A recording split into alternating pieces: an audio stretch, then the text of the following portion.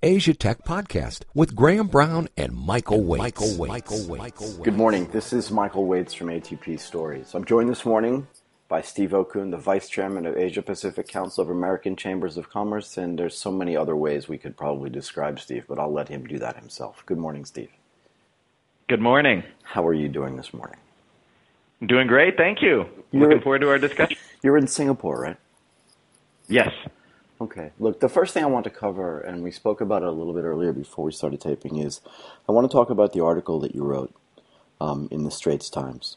We can go through that just a little bit because I want to get a sense for, you're a UVA guy through and through, and UVA's in Charlottesville, if my knowledge serves me correctly. I just wanted to talk a little bit about the events of, is it last weekend or is it 2 weekends ago? Time seems to pass in a continuum that I don't seem to understand anymore. Yeah, no, it was about a week and a half ago. Okay, so why don't we run through that a little bit, and then we can talk about, trade and finance and, international business and sort of social investing, impact investing, and things like that, if that's okay with you. Sure. Well, I mean, my background is one of government and politics. I mean, right. I worked in, back in 92, I worked on the Clinton campaign, and then went to the White House and served in the Clinton administration for 5 years before coming to business and eventually coming to Singapore in 2003. So my background's always been kind of a mix of law, policy, politics, and press. And, going back, even, starting in really 2008, I do some public speaking, usually around elections, because there's always a fascination of the U.S. political system out in Asia. And then also because what happens in the U.S. drives what happens everywhere in the world. So it's very important to know what's going on for the people outside of the U.S.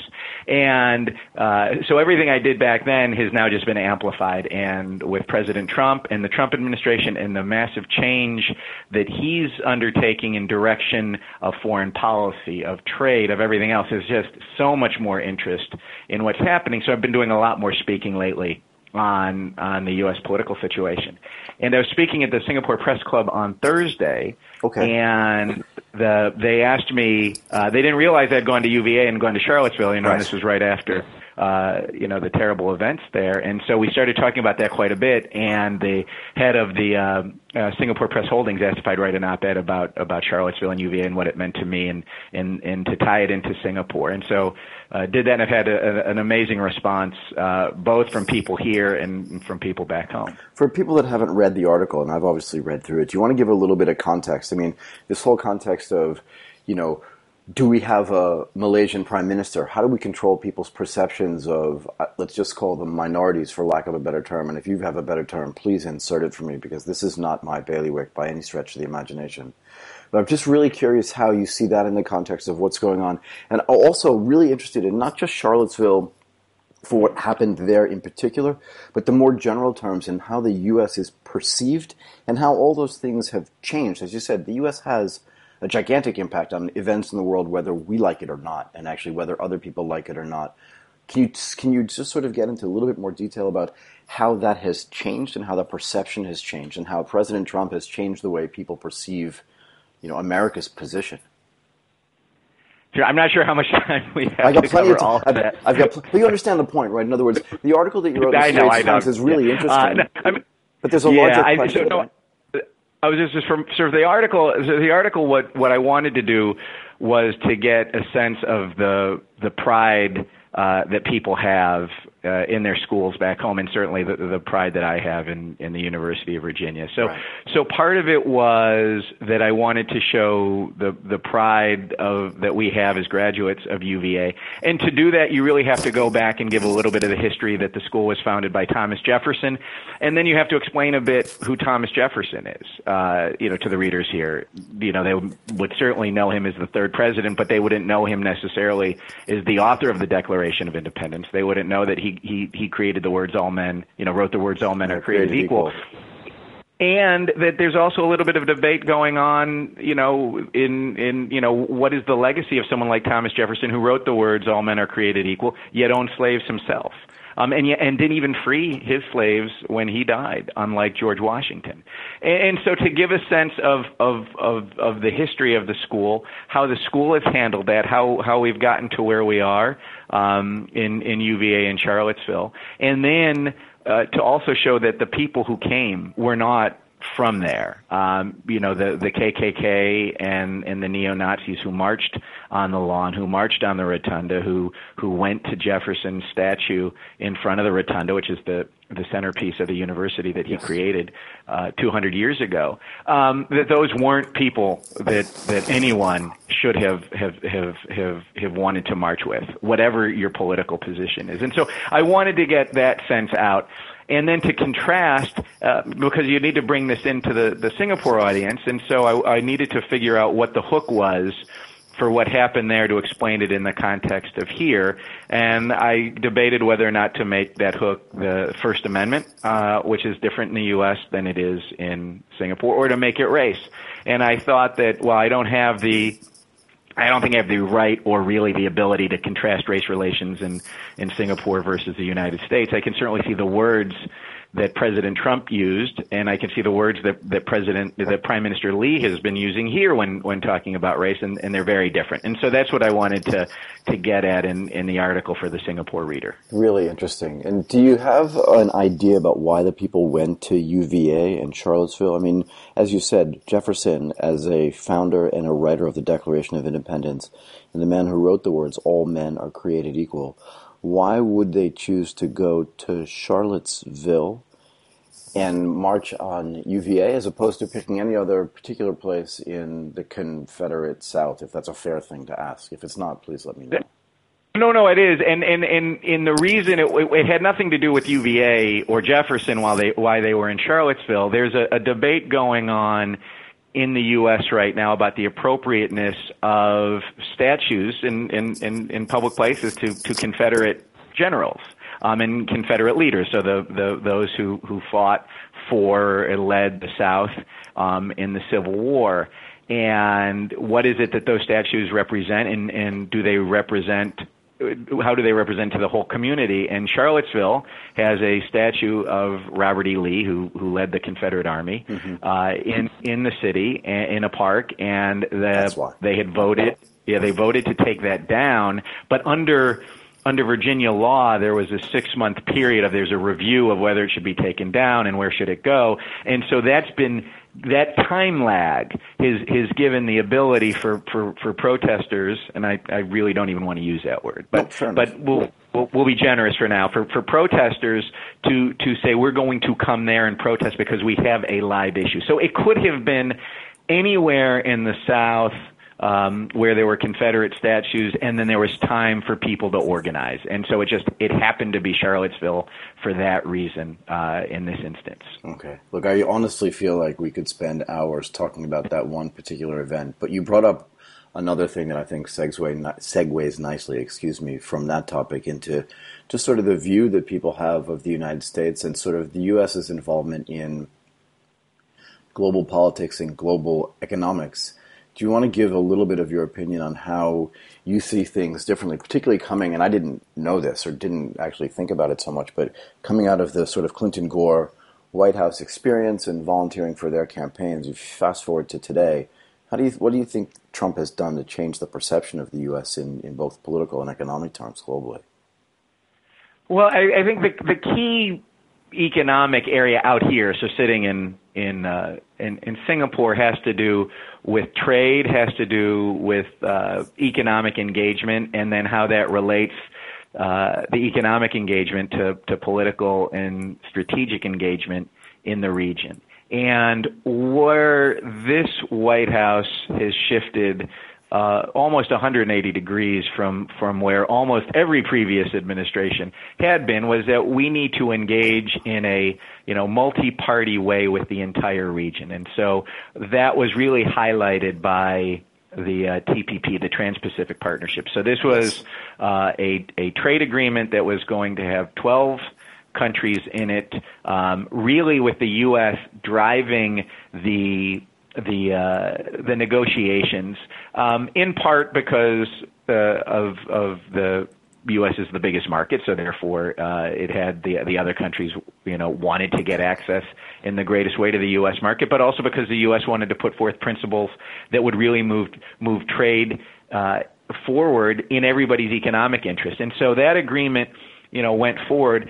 And now this wasn't necessarily a Trump thing. I mean, because we remember both Trump and Hillary Clinton campaigned against the TPP that President Obama had negotiated, building upon principles from President Bush and President Clinton, and even the first President Bush before him. So what's happened in the U.S. is that there has been a recognition that trade hasn't benefited everybody like it should. It hasn't benefited the workers in states like Michigan and Ohio and Pennsylvania that everyone thought it was going to be. So there has been a somewhat of a backlash against trade, and somewhat because the U.S. government didn't do the right thing in terms of helping those workers when it comes to programs like Trade Adjustment Authority.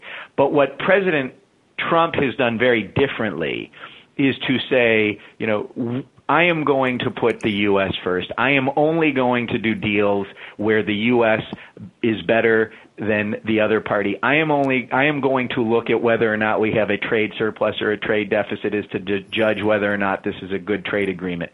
And that's very different from trying to negotiate a win-win, trying to have the U.S. being part of all of Asia Pacific to move things forward from a trade perspective, from an environment perspective, from a labor perspective, from a strategic perspective, and to do these bilateral one-offs in which the U.S. has to do better than the other side. That has been the biggest change that has been troubling. And troubling is a really interesting word. Do you think it leaves a gap? And I spend a lot of my time actually looking for gaps in market gaps, right, and try to determine how those gaps are going to get filled. Do you think it leaves a gap in global leadership? And do you think that the Chinese will come in, particularly now that they have the second largest economy and a fast-growing economy, regardless of whether you think, the banking system there is stable or whether the Chinese government is always doing the right thing or the wrong thing? I don't want to get involved in the politics necessarily, and I don't think you do either. But do you think that it leaves a global leadership gap? And do you think the Chinese will come in and try to fill that gap? I think there's way too much focus on the Chinese versus the U.S. as a result of what's going to happen under a Trump administration, and is the Chinese. Is it one or the other? Because if you look at what's happening well before TPP and during TPP, is you had the Australians coming in, negotiating all these free trade agreements with Japan, with Korea, with the Chinese. You have the Vietnamese negotiating a free trade agreement with the EU. And so everybody is moving forward, and everybody's going to move forward collectively. The U.S. isn't going to be able to dictate the terms of what's going to be in any trade agreement, no more so than the Chinese are going to be able to dictate the terms. And so what you have now in place of TPP-12, which was the TPP-12 countries, including the U.S., is you have the TPP-11 that could potentially move forward, where there's 11 countries saying, look, we want the U.S. in, we're better with the U.S. in, but if the U.S. isn't going to be in, then we're going to move ahead without them, because a trade agreement that addresses 21st century business issues like, intellectual property right protection, like ensuring that there are cross-border data flows that address all these tech issues that aren't addressed in previous trade agreements, that's worth having with or without the U.S. And there's another trade agreement moving forward called the Regional Comprehensive Economic Partnership that has 16 countries in it, including China. It is not as ambitious. It is not as high level is the TPP, but it will increase trade going forward. So everybody is trying to find the best ways to move forward together, and either the U.S. will be in it or the U.S. will be out of it. But it's not the U.S. versus China. And I think that was a mistake that the business community made. I think it was a mistake that the politicians made in trying to get the TPP passed by the Congress by saying, well, if we're out, the Chinese win. Right. That I think just that message didn't resonate with the voters in Michigan or Iowa or anywhere else. Yeah, I mean, in a way, it's always better to say this would be better for us as opposed to if we don't do this, this will be better for somebody else. And I think the I think the comments that you just made are the most measured and sort of most intellectually deep comments I've heard on either side of this conversation. I don't want to call it an argument.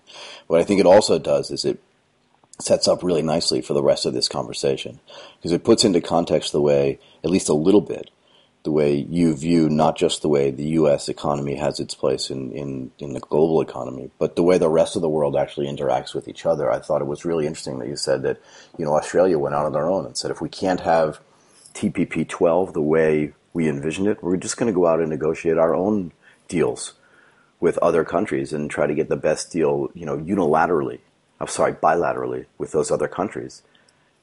In a way, exactly. So Australia is doing that, right? So Australia is trying to get the TPP-11 forward, but at the same time, Australia is looking to negotiate a free trade agreement or some type, if not an FTA, maybe a lesser one, but some type of trade agreement with Indonesia, which is not part of the TPP-11. And so you want to have all of those tools in the trade toolbox available to you. You want to have FTAs. You want to have TIFAs, CEPAs, but you also want to have these plurilateral trade agreements. And so the Australians are doing all of that, whereas what the Trump administration has said is the only thing we're going to do are these bilateral FTAs. And I think that's way too limiting for us as a country, and I don't think it's helping the U.S. business community. Yeah, in a way, it's just like having one-on-one dinners with everybody as opposed to having a dinner party. And, for lack of a better analogy off the top of my head. And both of those things are probably good and viable alternatives. Yes. I think that just simplifies it for people that would be listening. But I agree, right? There are plenty of situations where you just want to have a one-on-one conversation, either individually or on the nation level. But there are plenty of other times where you want to have those conversations in group format, because it benefits a bunch of people all at the same time. And while things get more complex, the more players are involved, sometimes the outcomes are better as well. Do you want to talk to me a little bit about your involvement, you said, in impact investing, and also just your participation in the private equity and venture capital spaces as well? Sure, and I think that's one of the things that's moving out here, and maybe I'll kind of bridge the TPP, because right, the TPP is the first trade agreement that really has focused not only on tariffs and rules of origin and things that are typical of trade agreements, but it also had chapters on the environment and labor, and that is something that everyone is recognizing, that as business we have to become more sustainable. Our trade agreements have to be more sustainable, and we have to be more sustainable as businesses. And what you're seeing now really develop is bringing in sustainability to business, to have a focus on ESG, which is environmental social governance, and how you as a business operate every day to be more sustainable from that environmental perspective, from worker health and safety, or how you govern yourself and work within the regulatory process as a business, and not being just focused on CSR, which is philanthropic. And so this movement from CSR into ESG, I think, is really accelerating with, for lack of a better term, millennials. Right? I mean, where you're really seeing now is young people come in and say, okay, look, government has a place to solve society's problems. NGOs have a place to solve society's problems. Religious organizations have a place to solve society's problems. Charities have a place to solve society's problems. But business does too. And I want to create businesses that are sustainable and profitable, but also have a social impact.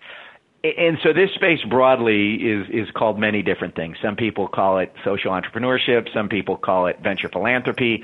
Some people say who invest in these are impact investors or venture philanthropists. So there's varying definitions. I have my own definitions. Some people don't agree with mine, and I don't agree with people's who don't agree with me, of course. But I think the principle is that there is a space that's developing now that's fascinating, and that there's room for this to grow from the investment side, from the entrepreneur side, from a capacity building side. That's exciting to be watching out here. Yeah, I mean, I think the whole concept, CSR, as you said, right, corporate social responsibility, is more of a philanthropic exercise. God, I can't even pronounce that word properly, but I know what it is. But I do believe you're right in that millennials really have a feeling of this should not just be philanthropy. This should just be part of the way we live. And if business is part of our life, then it should be part of business as well. And that's where this ESG really comes into play. Do you have examples? And I'd love to know your opinion, because you said you have an opinion on this that may or may not be different than other people's opinion. I'd be really curious to know what your opinion is on this. And then maybe if you have some examples you can cite where you see millennials or even anybody really just going out and saying, we're going to build a business that does X. And as part of doing that, as part of being profitable and running a business that gets to employ people and pay people, how then do we handle this ESG part of the business, and how does that make us different?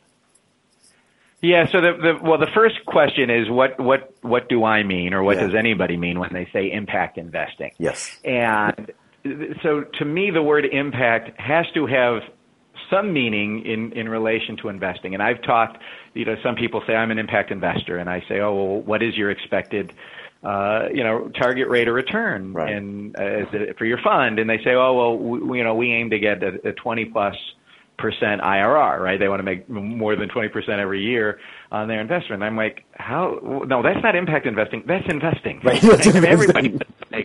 Everybody wants to make 20+ a year. I mean, the global private equity funds will take 20+ a year for an IRR. And so to me, that doesn't mean, what does the word impact mean? If you are going to take a market-based return, then I don't think you are an impact investor. You may be a socially responsible investor, and there may be other ways you want to categorize yourself, but in my definition, you're not an impact investor. For me, the word impact means that you're willing to forego some type of financial return, some type of market-based return to have an impact on society with your business. So you have to be a profitable business. You have to give a return to your investors, but you establish your business in a way that generates an impact. And I'll give an example of that, please, in a second. And then the other thing I've had people say, oh, I'm an impact investor. So, oh, well, what do you invest in? And so, well, I've invested in this business, and we created 200 jobs. And I'm like, every business creates jobs, because if you don't create a job, you're not a business. So if you tell me you're an impact investor and you've created 200 jobs, that's meaningless. You have to have some type of impact beyond creating those jobs. You had to make some sacrifice. You had to have done something to make you, in my definition of an impact investor. So the first business that I worked with, and this was when I was with KKR, and we set up a capacity building program to help social enterprises get investment ready so that they could then attract impact investors, is a company called East Bali Cashews. And East Bali Cashews was created in a poor, remote part of Bali, and the entrepreneur there, Aaron Fishman. So Aaron was living and working in these villages in Bali with an NGO, and he saw that there was an opportunity to create a business because these villages had basically no employment other than the small farmers that were there, and he said, well, the cashews which are grown there, what had happened was you have traders coming up from Surabaya, right, buying the cashews from the farmer, shipping them to India and Vietnam for processing, and then they may even go to Malaysia for flavoring and packaging, and then they might come back to Indonesia and be sold there. And Aaron said, well, this is crazy. If you can build the factory here in the village, put the processing here, you will cut out the middleman, you'll cut out all the logistics costs, so you'll make money and you'll create jobs where there are no jobs. And that is the thesis behind East Bali Cashews. And what makes him, right, a social enterprise, and what makes the people who invested behind him, impact investors, is that he could have done that very thing, but put the factory in a city. Right, put the factory in Denpasar or Sanur or somewhere where the cost would have been lower, the logistics cost would have been lower, the employment would have been easier to get. But he said, I'm going to increase my costs by building a factory from scratch, having it in the middle, literally in the middle of nowhere. So my costs are going to be much higher in terms of logistics, or if I ever need spare parts, and I will forego revenue to do that because I want to create jobs where they're most needed. And that's what makes him a social entrepreneur, and that what makes the people who invest behind him impact investors, because they know he is not profit maximizing. They're doing very well. They're generating a lot of revenue, and the investors have done well. So they have a good return. But what they're doing it is in a way to have that social impact. That's actually fascinating. I mean, like you said, it's so much easier to build a factory in the middle of a city. Your logistics costs are de minimis in relation to what they would be if it's in a remote part of Bali. Merely getting it from whatever sort of mountainous part of Bali he's in just to a port to then be able to ship it anywhere else where those products are going to go, in this case the cashews, means that, like you said, from a social impact investing standpoint, he's giving up a lot of revenue actually and a lot of return for his investors. So how do you find, or how did he go out and find people to invest in that business?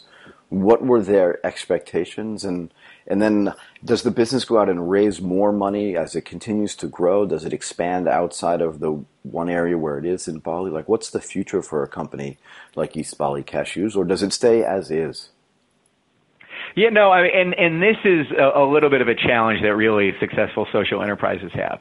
I think what I've learned in working with social enterprises and having impact investors come in, every investor basically has three questions. I mean, one question, obviously, what is the return on my investment going to be? What is your business model? What is your revenue plan? What type of capital structure are you going to put in place? So anything a normal investor would say. The second thing is they want to know, what is the social impact? Right. And you would typically do, what's the social return on my investment in addition to the financial return on my investment? But what goes into that first question is the business scalable?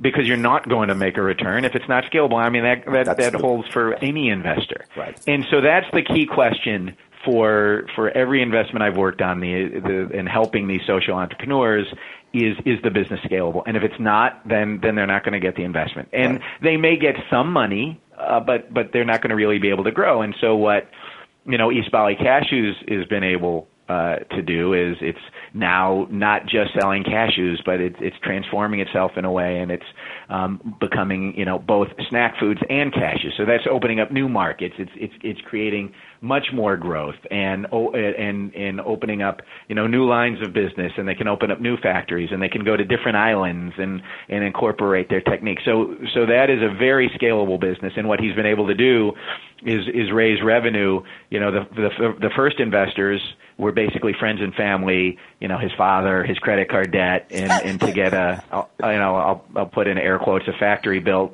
for about $180,000. But then the next round, which is the one that KKR helped him with, working with Impact Investment Exchange here in Singapore, the next round was $900,000 in capital, $300,000 in equity, and $600,000 in debt.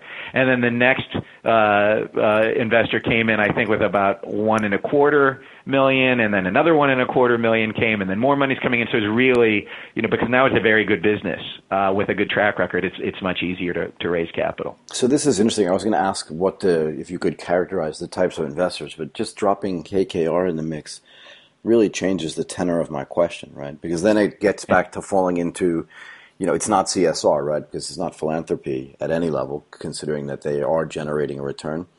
I was more interested in sort of the follow-on investors then. In other words, how do you convince people where there's a cost of allocating capital, right? In the sense that I can either invest in business A or business B, and if I have a fiduciary responsibility to create the best return, how do I substitute some of that best return for the social impact that it's having?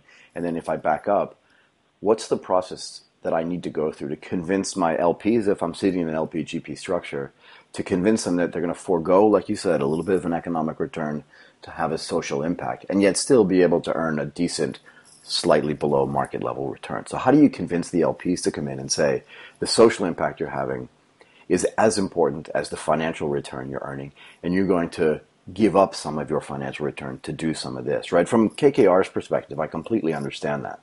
But if you back up to other investors or sort of go slightly higher, how do you convince them? What's that process like?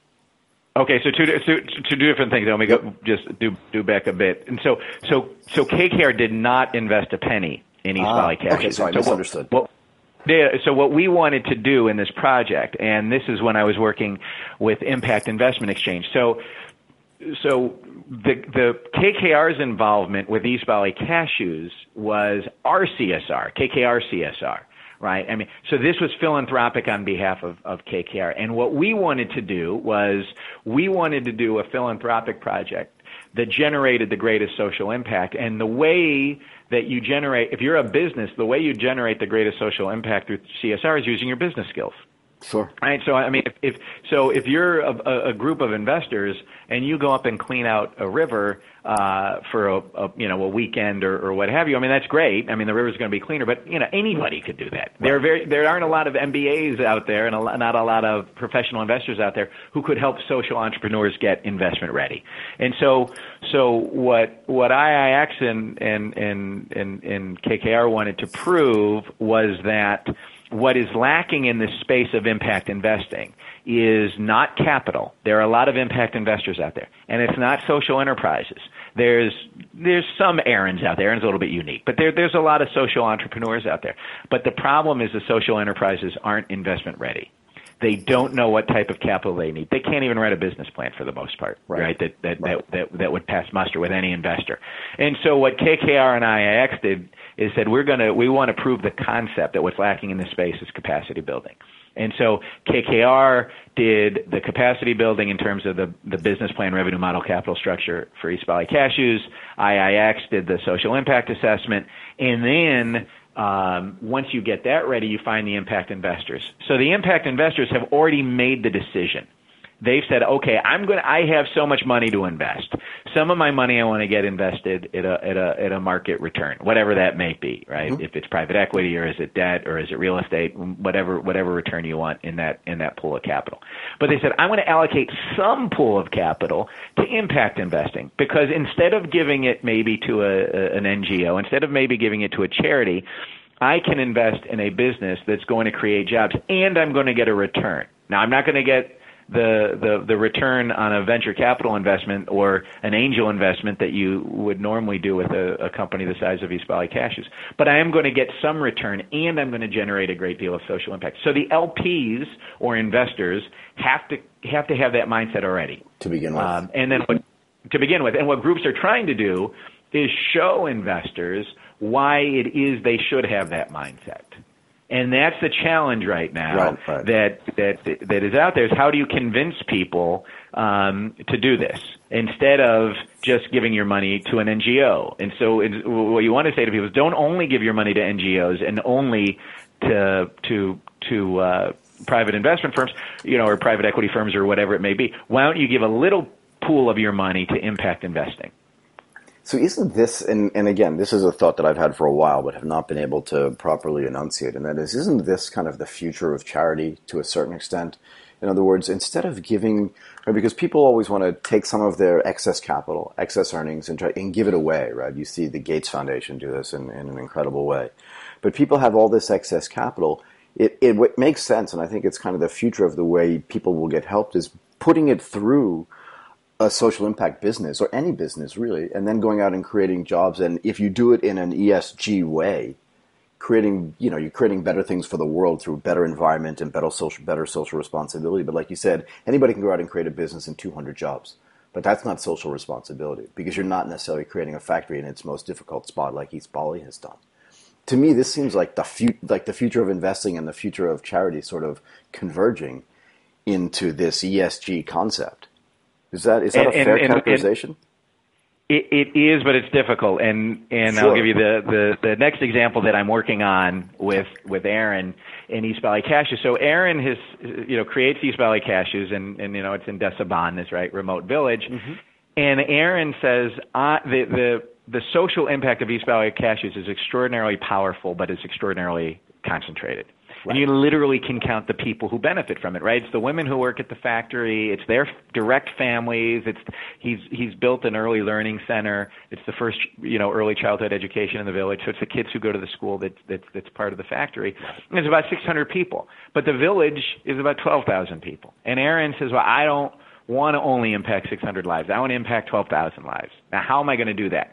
There is no business that you can really create to impact those 12,000 lives, because the only way you're going to impact the 12,000 lives is to raise the revenue of the farmers. So you have to get them more money, and there's two ways to raise the revenue of the farmers. You can either increase the yield off their existing crop, or you can give them additional high value add crops to grow beyond the cashews. And there's no business that's going to do one of those two things. So what Aaron has said is, okay, the way you do that, I mean, you bring in seedlings, you bring in new growing techniques, you do experimentation with hibiscus or honey or different types of high value crop, but you need money to do that. So Aaron said, I'm going to create a venture philanthropy that is going to do this. And so a venture philanthropy, right, in my definition, right, the venture is equal to the enterprise. It's a for-profit business. But the philanthropy is that instead of having investors, like you have an investor in East Valley Cashews, you have a philanthropist who gives money to this for-profit or revenue-generating enterprise, and that's why it's a venture philanthropy. And so what he's created is something called the Eco Camp at East Valley Immersion. So he creates this Eco Camp. It's a bunch of teepees, right, that are about a kilometer away from the factory in this beautiful part of Bali, and it's aimed at school kids and business groups and eco tourists. And so they'll go to this Eco Camp, and the revenue generated by the Eco Camp will cover the operating costs of the Eco Camp, but the revenue above and beyond the operating costs can then be used to farmer education, buy new trees, right? Bring in people to teach them how to increase their yields, do experimentation and give them additional ways to grow crops that add greater value. Right. And so that's the venture philanthropy. So you need people to donate money to that business. So they're not getting a return. And so you have impact investment, you have venture philanthropy. Both of those are very possible. The struggle that we have had in raising funds for this venture philanthropy is that people who give money away want to know that it's going to go for good for sure. And the problem is you don't know that this venture is going to work.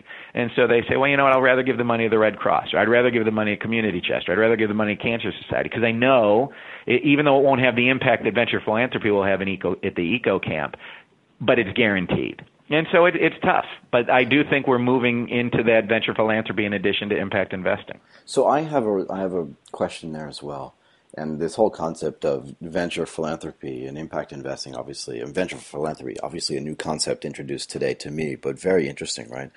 But I'm not convinced, and so convince me, but I don't think you want to either, that, the Cancer Society or that the Red Cross is necessarily going to have the level of impact that most people that give to those charities, which are doing incredible work. I don't want to minimize that at any level. But, what does a dollar spent on the Red Cross generate in impact as opposed to what is a dollar, and what's the guarantee? And what does a dollar generate for, the Eco Camp going to generate? And how can you guarantee that either one, like, to me, if you're a philanthropist, it's interesting that you want to guarantee on anything.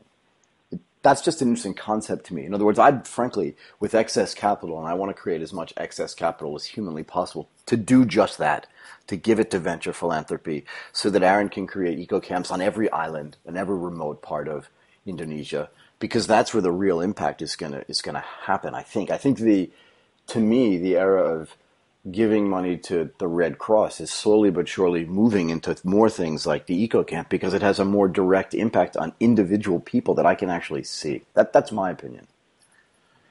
I had a discussion with the head of the the Australian Venture Philanthropy Network, and because we've slowly but surely been raising donations for the Eco Camp, but I said to the head of down in Australia, who's got years and years and years of experience in this, I said, what are we doing wrong? Right? This is taking a long time, and we're not raising nearly as much and as fast as we thought we would. And he said, you're not doing anything wrong.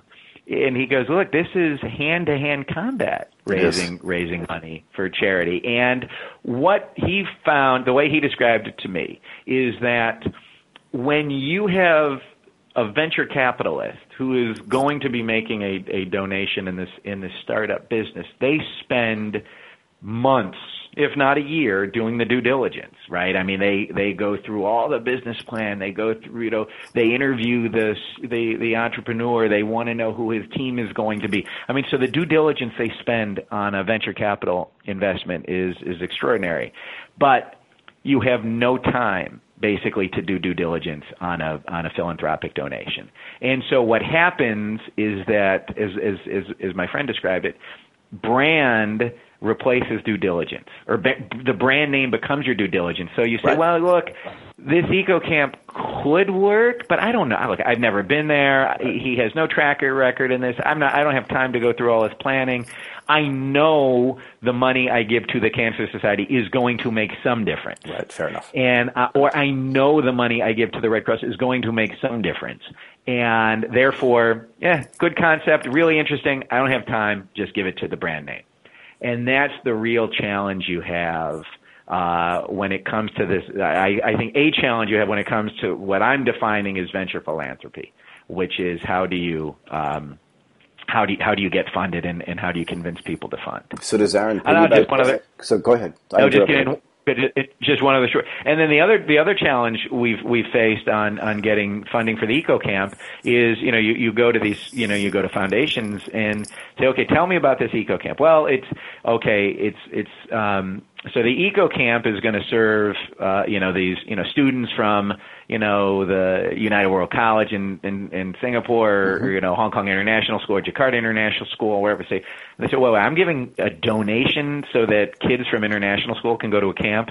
Like, well, no, because what's going to happen is then they're going to pay the money, and then the money that they've paid will then run the Eco Camp, which means that people will have jobs at the Eco Camp they want to have jobs before, and then the profit above that will go to farmers. They say, wait a second, I want to help kids. Why am I helping farmers?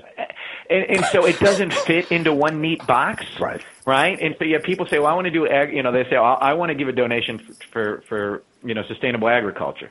Say, okay, we'll give to the Eco Camp. Like, what does that have to do with sustainable agriculture? Say, I want to give a donation for kids. Okay, well, give to the Eco Camp. But wait a second. But the money's going to farmers.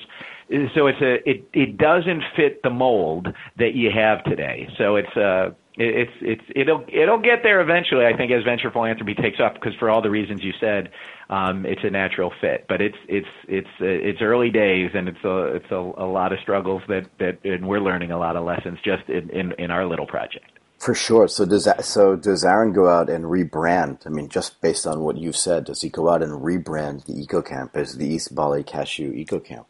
In the sense that if the due diligence, as you say, is the brand, then the brand of East Bali Cashews, and I'm not telling you, I'm not being prescriptive, I'm just thinking out loud, right? In other words, if that's the brand, then that seems to me to be the best way to disintermediate the necessity for this year-long due diligence, but also the confusion around, am I helping children? Am I helping smallholder farm? What am I really doing? And I think, actually, this is my opinion. You haven't asked me, but I'm going to say it anyway.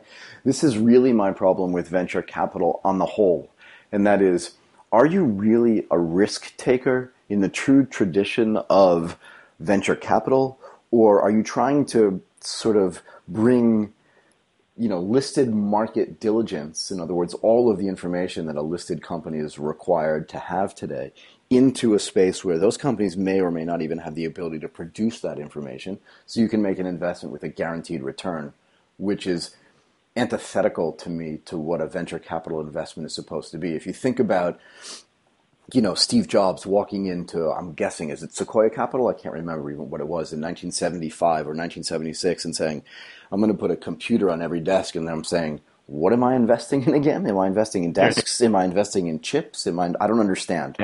But they were like, okay, wait, this is powerful because it's world-changing in the same way that what Aaron's doing, and I am making the equivalency, right? In the same way that what Aaron's doing is world-changing too. And I don't care, frankly, whether I'm investing in smallholder farmers or allowing wealthy parents in Singapore to send their kids to a camp, because that money is then going to get reinvested in the local community to make the lives of those farmers better. That's my view. So in a certain sense, I think venture capitalists, at least regionally, again, my view, have become lazy in their necessity to do year-long due diligence in something where they're meant to be risk takers. And you expect a 35% IRR, you need to be taking some risk. Excuse me.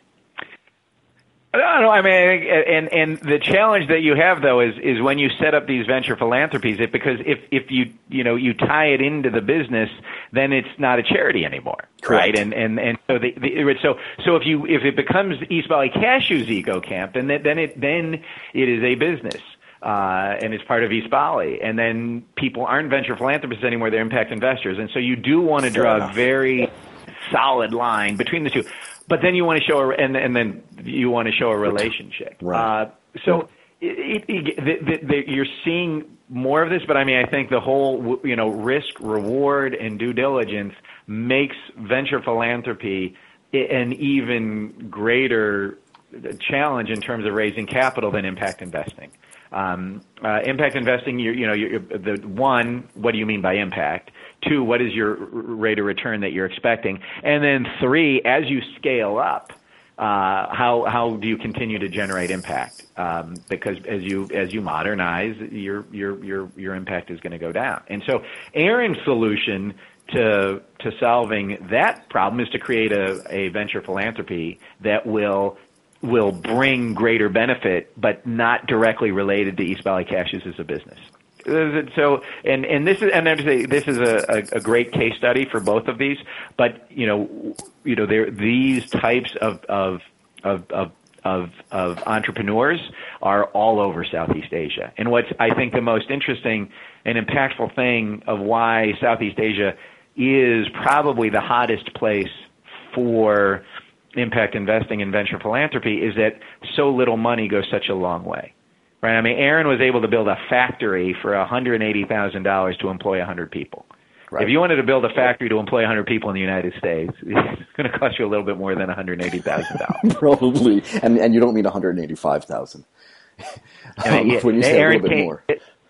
Aaron came to me when we had finished helping on the East Valley Cashews, and then he said, I want to build an early learning center that attaches to the factory. But he goes, do you know any U.S. foundations who will be able to fund this? And I said, okay, well, what do you need? And he said, well, I want to build a school that can accommodate 60 kids, and so I need to get a building, a structure that will accommodate 60 kids, and then we're going to need to hire 6 teachers, one of whom we will hopefully can teach English, and then we're going to need to train those. And he said, okay, so to hire the 6 kids and build the school hire the 6 teachers, build a school for 60 kids, I'm going to need about $32,000. Right. I'm like, okay, I don't think we need a foundation to raise $32,000 for a one-time. Well, so that's the other question I was going to ask is if the school costs $32,000 to fund and to build for a one-time investment, what does the Eco Camp cost to build? And then what do we do better to help? Right. So again, and the whole point of this conversation, the reality is the whole point of ATP Stories is how to get this message out to a wider audience, right? In other words, I've never heard of Aaron. I've never heard of East Bali. I've heard of East Bali, but I've never heard of East Bali Cashews. And I didn't know he was building an Eco Camp or building an early learning center. So I guess the question for me is, now that I know all of this, right, like you said, $32,000 to build the camp, what does that cost? And how much money are you trying to raise? And why has that been so hard? You've already addressed it a little bit, but there's got to be somebody in the world who has the $100,000 to be able to fund that. Yeah, so the Eco Camp, the original budget was to get it up and running at full speed would have cost about, we think, $300,000 basically. Okay. And then when you had $300,000 in the bank, you'd have had it up and running for good. And that you would never have had to raise a penny again because it would have generated the revenue to cover the operating costs and would have then been able to use the rest of the money above and beyond that for the programming, for all the farmer education and giving scholarships to women who typically don't go to school beyond high school in that village. Right. The boys sometimes do, but the women usually don't. And so basically, when we hit about 50 to 60,000, Aaron said, okay, I've got enough to start. Let's get it started, and then let's get it going. And then hopefully as people come and will learn about it, we'll be able to do more. So the camp, the people stay in teepees, like, back in the, U.S. Time. So each teepee basically costs about, $2,000, $2,500 to build. And so you can build them out as you need them. And so for about 50 or so, you're able to get it up and running. And so now if you Google, East Bali immersions and look at the eco camp, you'll see people are coming there now. School groups are starting to go there now. I told the private equity club at INSEAD, which is an MBA school here in Singapore, about it. They sent people out there. KKR was the very first guest there. We had an offsite there back in February, so we were the ones to open it up. So people are starting to come. It's starting to generate some revenue, and so slowly it'll get built up. But yeah, a donation of 100 or 200,000 now will then get it at absolute maximum capacity in terms of all the money that'll ever need to get raised. And so it's finding ways to tell the stories. It's going, it's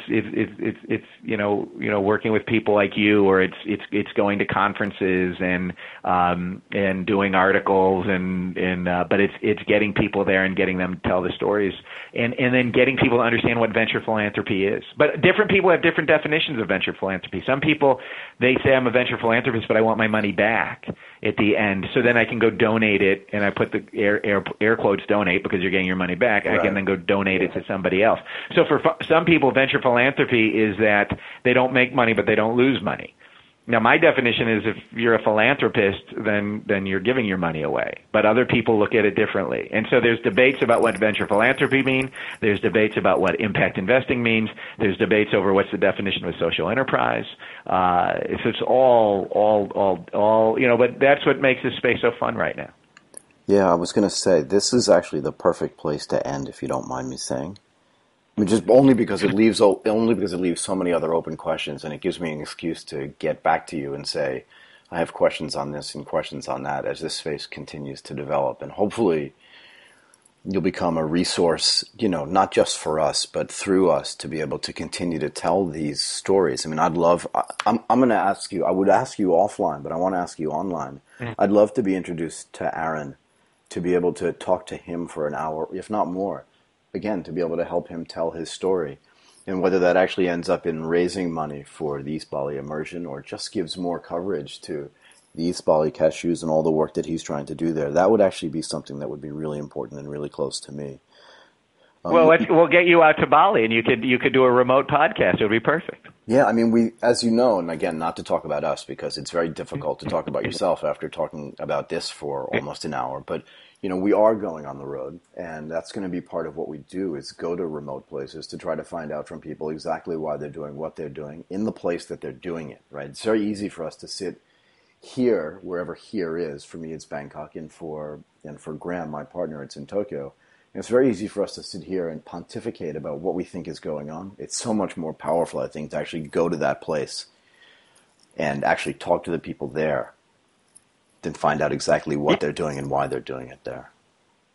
Yeah, no, and to speak to the people who the managers who are from the village and whose families have been in the village for generations, and Neoman and Made and who are the managers of the factory and who are really making building the eco camp at the same time they're running the factory and what they're trying to do for the farmers. And it's an amazing place to visit to see the transformation that is occurring, and to see from the school and the workers and the women, and it's just the power you have in terms of social entrepreneurship and impact investing and venture philanthropy. I mean, to see it firsthand will really make you a convert into it. Yeah, and I mean on the other and to further that, right? Wouldn't it make sense at some level? And I'm sure Aaron's already thought about this, but if there are 25 tents there, 25 teepees there, or more now, right? As you said, it only takes $2,000 to build each one, and they can be built as needed. Wouldn't it be interesting and maybe even powerful as well to have a real sort of venture capital conference at the camp itself and try to educate people? Do you understand what I'm saying? In other words, talk to Aaron and say, if KKR went there as sort of the opening, not sponsor, but as the opening participant in the existence of the camp, wouldn't it be great to get a regional conference for not entrepreneurs, but for venture capitalists to go there and to see exactly the work that Aaron's doing and the output of that work? And while they may or may not be venture philanthropists, wherever there's money, there's philanthropy. And if you can get sort of the, whatever part of that chain is where the money gets generated or originates, then you can then have those people go out and become ambassadors for that East Bali immersion. It just sounds like a great idea to me, just off the top of my head. Oh, and the scenery and the food, spectacular. So we're going to hold you to this. No, please, because think about it. People, and I don't mean it in a derogatory way, but if you think about it, right? Venture capital people go to Bali, they flock to Bali because they can stay, and I'm going to pick a place off the top of my head, I don't even know if it exists, but they can stay at the Ritz-Carlton, they can stay at Jimbalam Bay, they can stay at the Aman Nusa, whatever it is, and have a great conference. And yet Bali itself actually offers the East Bali immersion experience, which is if you're going to go to Bali, why not go there? And actually learn about real investing at its core. That sounds to me like a much better idea. And again, if it does nothing else, it gives exposure and coverage to the types of things that Aaron's trying to do. And, shame on you if you're an investor. And isn't this what Warren Buffett did to Bill Gates so that he went out and created his foundation? If you looked yesterday, Bill Gates just gave 64 million shares to an undisclosed group of people. And if you look at what Bill has done since he has been shamed by Warren Buffett saying, you're going to keep all that money? That's the wrong way to handle all of the wealth that you've generated. Give it away, because once you die, it's useless. You could do the same thing in the venture capital industry in Southeast Asia. Send them to Bali, have them be at the immersion camp, and then have them rethink the way they're dealing with their excess capital in a way to reinvest it in the region that's making them so wealthy. And this is a place where tourists do not go. It's 3 hours from Nusa or Seminyak, and there's no tourist facilities up there. A couple dive resorts not far away, but that's it. And so it is a place that is magical that no one goes to. And so it would be great to have something organized like this. Let me talk to Aaron about that. Okay, look, You're on. Yeah, sure. I'm happy to have the conversation, right? I make no promises, but I do try as hard as I possibly can. Look, let's end this conversation here. I really want to thank you, Steve, for spending an hour with us. And, the conversation for me was fabulous and super educational. I hope it was as interesting and positive for you as it was for me. And let's just agree to get back on the phone again. The other thing that I'm trying to do is create sort of a stable of really high-level professionals who are willing to come back on the show and say, here's what happened in the last week or the last month, and here's my opinion that's, either different or the same as with the opinion I've voiced before, but now we have current events that we can comment on, and that would really be useful for us, I think. And with the way things are going in the U.S., we may have to do it every day. Sure, we'll have the Daily Steve Show. I have no problem with that. Thank you again. Anytime. Okay. You've been listening to Asia Tech Podcast. Find out more at www.asiatechpodcast.com.